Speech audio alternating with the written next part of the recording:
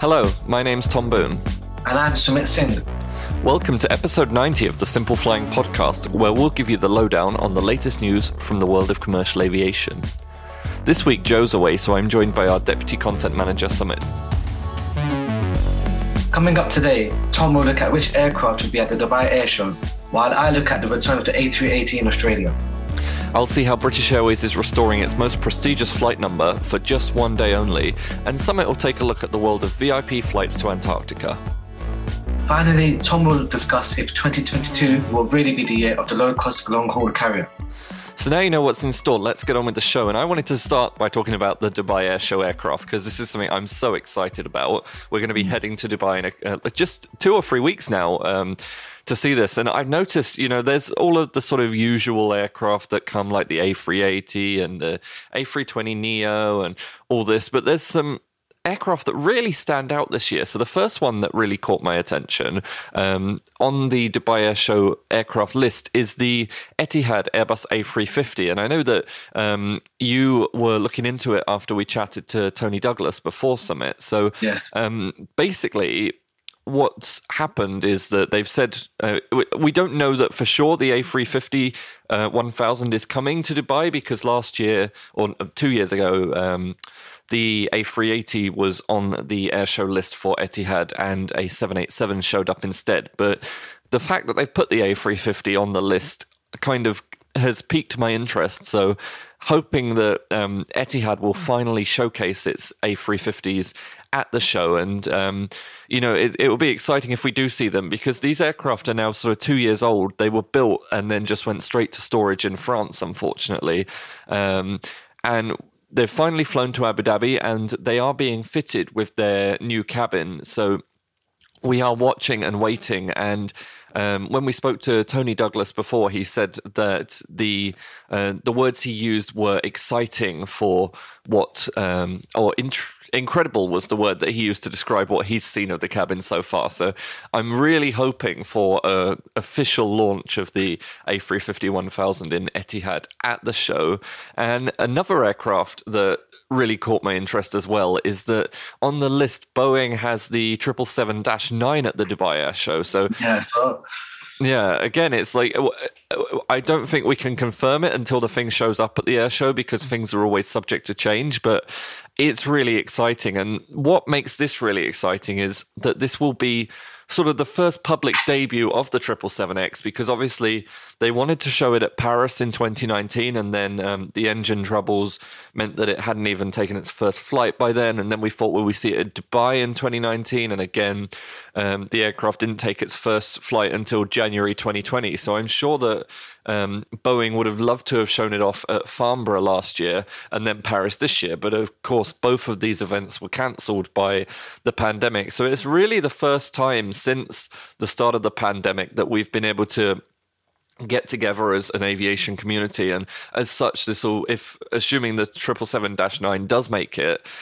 it'll be the first time that people can really get up close and personal to it, because we have seen it do a fly past at the Boeing Classic Golf Tournament in late August, but that was high up in the sky. You didn't necessarily see it very up close. And I know that Jay, our colleague, went down to the first flight, which didn't end up happening in the end until a couple of days later. And again, he was at the airport where it was taxiing around, but still not the opportunity to get right up close and personal. So I'm looking forward to that. And I'm looking forward to seeing these folding wingtips finally in person. Yeah. I bet you're dying to see that, Tom. I know you've been eager to go in there. And every time, this is unfortunately with the circumstances of the industry, there's been quite a few pushbacks there. But I'm sure, I'm hoping for a lucky time this time.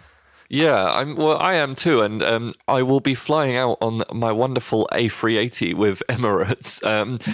And I know you wanted to talk a bit about the A380 today and stealing my thunder. Is that right? Yeah, I know you're usually the A380 guy, but I managed to cover a bit of that in the last couple of weeks. And it's quite an exciting time, actually, really, for the A380. And we know that the global health crisis has seen flight activity considerably go down with the type. Even at one point, there were no A380s flying during the peak of the pandemic. However, there's some good news coming. The Super Jumbo, it was down, but it's not out. And the plane is slowly making its way out of storage facilities. And even last week, we saw 2 additional carriers announce their intentions to redeploy the Quadjet. So the 2 operators are both based in the Asia-Pacific region. The first of these being Singapore Airlines. They confirmed that the A380 will be bound on vaccine travel lane flights to and from London from the middle of next month.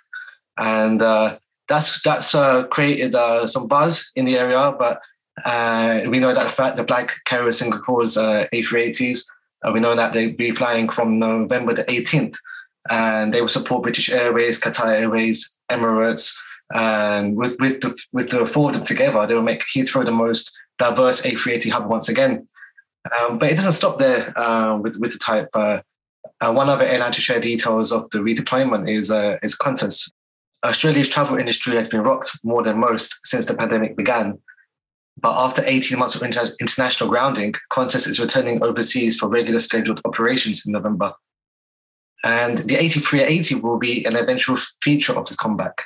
Earlier this year, Qantas expressed that it plans to reactivate all of its 12 units that were sent to the United States for storage. And it was expected that these planes will be returning from mid-2022. However, Qantas confirmed that the Super Jumbo will be back in service in April.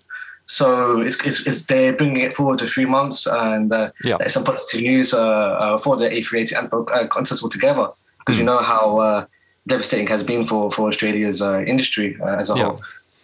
So the first of these jets will be back in Australia. They'll be back in Australia by Christmas.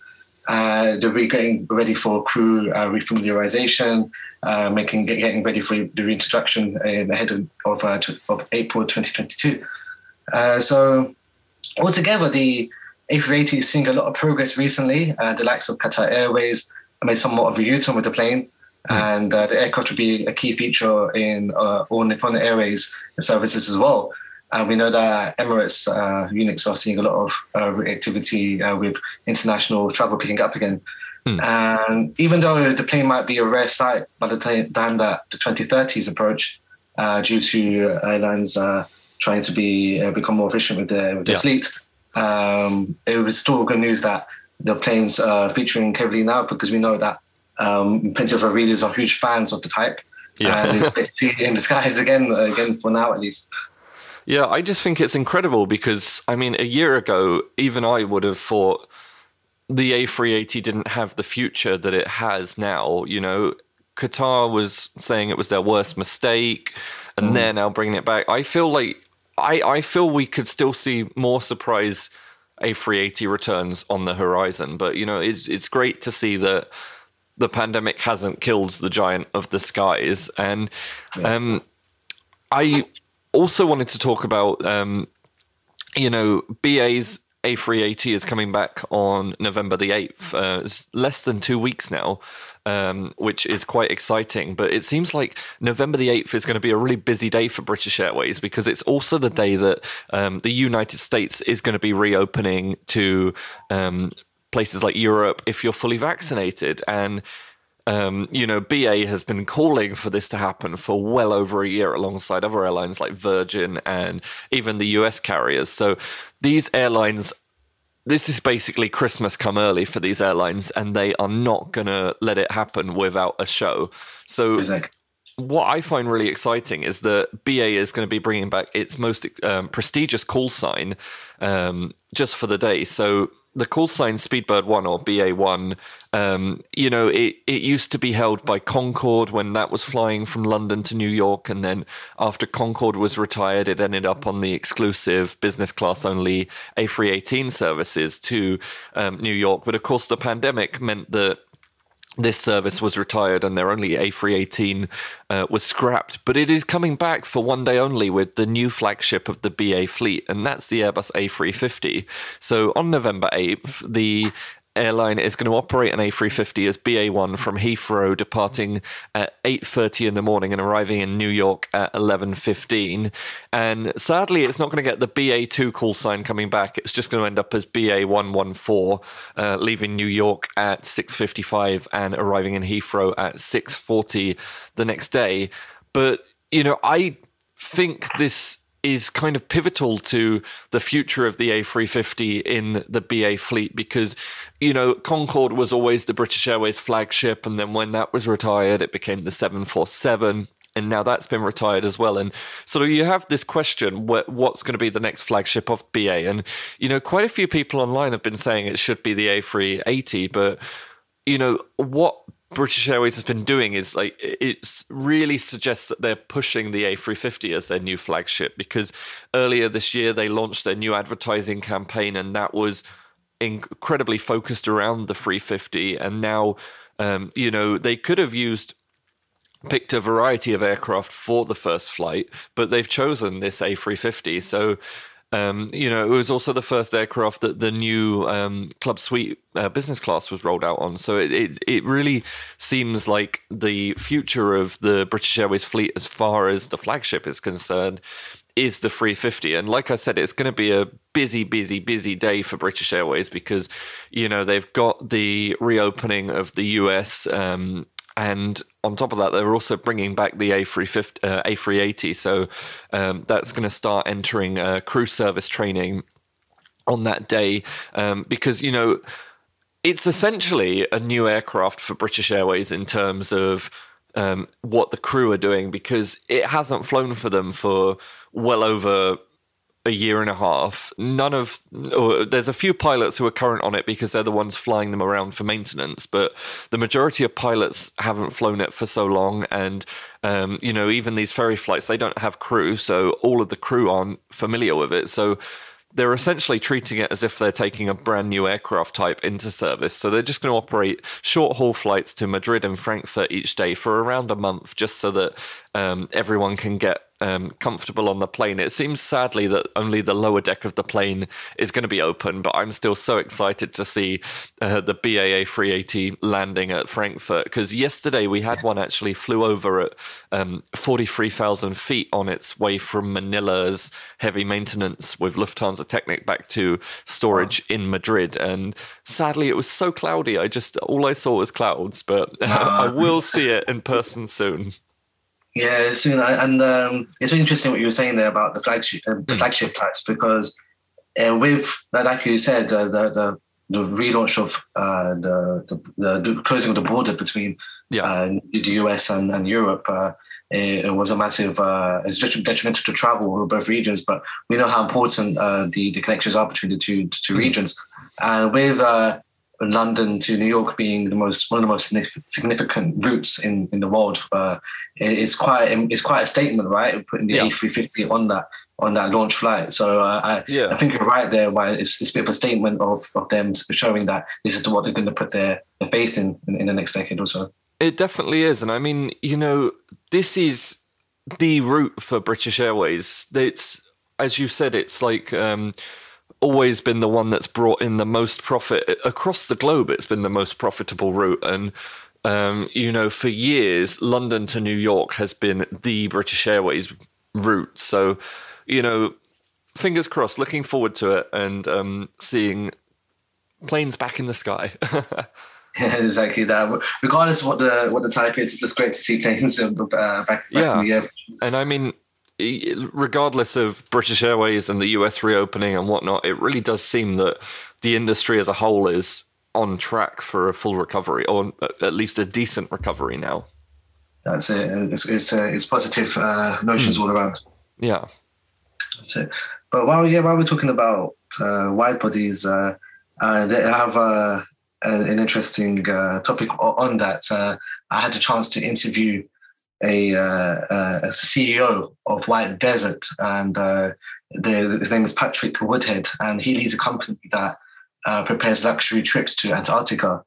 And we might actually be seeing a wide body landing in the most the largest desert in the world, right? So it's quite a unique motive that.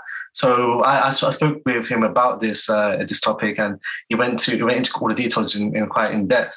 And so it's a British tour operator that has been conducting expeditions to Antarctica since 2005, and it's currently the only business to provide commercial private jet service to the continent. And they have a runway. It's called the Wolfsfang One Runway, and it's in the mountains of Queen Maud Land in Antarctica. Okay. And they fly there from Cape Town, South Africa, and they currently use the Gulfstream G550. I'd love to be on that flight.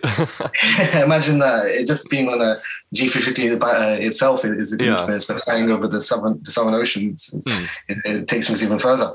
And they chose this jet because of its reliability and the workhorses are able to perform in great condition, perform greatly in harsh conditions in areas, in cold areas such as Antarctica. And we know how luxurious the offerings are of that plane. So the likes of Tom Brady, Tiger Woods, Mark Cuban, Michael Jordan, and Elon Musk have all flown on this type over the years. And with its tall and wide cabin, it offers plenty of space and flexibility for high-profile travelers. And these packages to the Antarctica, they cost tens of thousands. So the 12 passengers bearing in mind that they are going from South Africa across the Southern Ocean, so it's quite an experience of that in itself. They will be flying in luxury, but they'll be able to see the views that are outside of the windows, because compared to aircraft such as the Falcon and the Express, they have much larger windows, so they can see all the Southern Ocean views heading into Antarctica. Yeah, I can imagine it's just stunning seeing all of that ice underneath the plane. Exactly that, yeah, that's it, and that's something that Woodhead he noted to me about that. But he also spoke about the factors on a more practical level, such as the return range, and with the area always bringing sensitive weather challenges, there's always the risk of having to turn back, which can be a risky experience. But with the return range of the G550, the crew can easily just return back without having to worry about any significant risk on that. Nonetheless, they've completed 85 landings in Antarctica now, so they're very well familiarized with the aircraft they experienced with such conditions. And for internal flights across Antarctica, the company also deploys DC-3. And this aircraft is precisely used on adventures to the South Pole. They can also see the Emperor Penguin colony at Atka Bay. And the company also uses a Twin Otter. And this aircraft is part of the fleet, which is no surprise, thanks to his ability to operate well in tough conditions. But noticeably, all these planes that I've mentioned are quite smaller sized. But however, this could soon change as the White Desert company is hoping to deploy a wide body this year in the form of the Airbus A340. And with many crucial factors to consider when operating in Antarctica, from the handling of supplies to the transportation of visitors, this project could be quite a useful addition to the team. This is because the behemoth will be able to move cargo and scientists heading to Antarctica to the research stations. So by sharing the aircraft between visitors and scientists, the travel process is handled far more efficiently. And along with this, we know that all Airbus aircraft are certified to fly with up to 50% sustainable aviation fuel blends. So with this in mind, the White Desert is looking to bring a test quantity of 40,000 litres of sustainable aviation fuels to further reduce the environmental impact. This initiative is part of several carbon neutral measures that are in place across the company. Since they bring such a rare human presence to Antarctica, it's important that they have an environmental responsibility. So it could work quite well to just overall just handle everything quite far more efficiently rather than deploying a series of smaller aircraft with different operations. They can handle services across the continent in one way. It sounds good, and I guess with the 4 engines as well, you haven't got the worry of being so far from civilization with any issues. Exactly that. That's it. And we know that there are twin jets out there that are certified to handle such range, and that it's not such a worry. But however, we know that there are a lot of readers that are still having the comfort of knowing that there's 4 engines rather than 2, even though the twin jets are still capable of handling it. It's just that knowing that a wide-body trusted aircraft such as the A340 is handling such a trip across the Southern Ocean, and the A340 isn't a stranger to flying over this region. For example, we reported in April 2020 that a high-fly A340 conducted a repatriation flight from Montevideo to Melbourne over Antarctica. So we know we can rely on the powerhouse for these sorts of trips. Well, I mean, it's certainly very exciting, and I mean, I'm excited to see what comes of it. But sticking on sort of the topic of long haul, you know, we've spoken many times about low cost long haul and is it going to happen or isn't it going to happen? Well, I'm kind of intrigued because I wonder if 2022 is actually going to be the year that long haul finally takes off in a low cost form. Because, you know, people have tried it. We've seen Primera and WOW.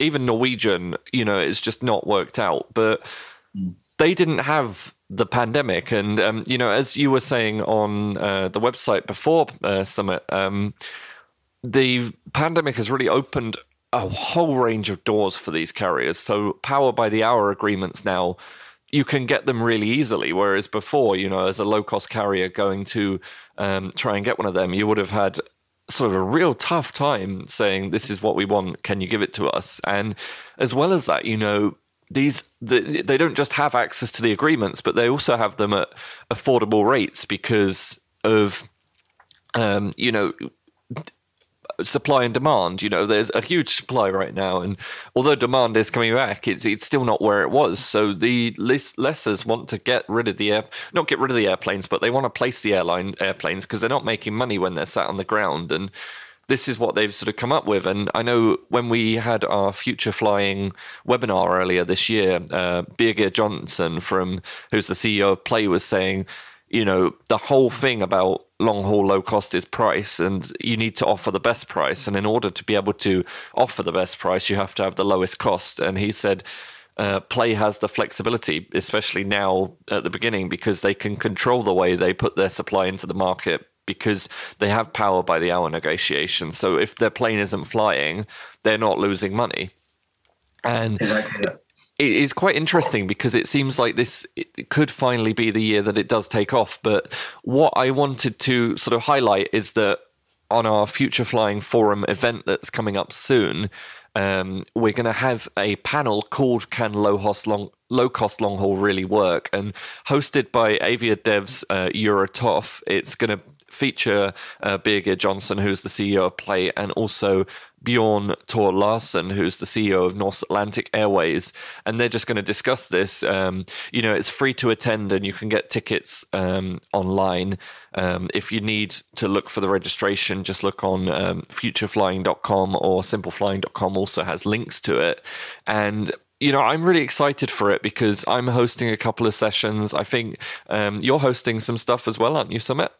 Yeah, I'll be there for sure, discussing some sustainability initiatives, especially about sustainable aviation fuel. So it's been an exciting time for sure. So we're going to have a wealth of keynote interviews. There's also going to be panel discussions and breakout sessions where you too can get involved. And of course, we've got the daily Simple Flying AvGeek quiz. So if you want to take part in that as well, why not register? It's free to attend, and there's going to be some cool prizes there. So that's 10th and 11th of November, and I'm looking forward to that. But I think that's about all we've got time for on today's podcast. Yeah, so we hope you enjoyed it, and we welcome any feedback at podcast@simpleflying.com. For more great content, you can visit our website at simpleflying.com or find us on social media. Simply search for Simple Flying. If you enjoyed this podcast, please leave us a rating on your favorite podcast player. Thanks for listening, and goodbye.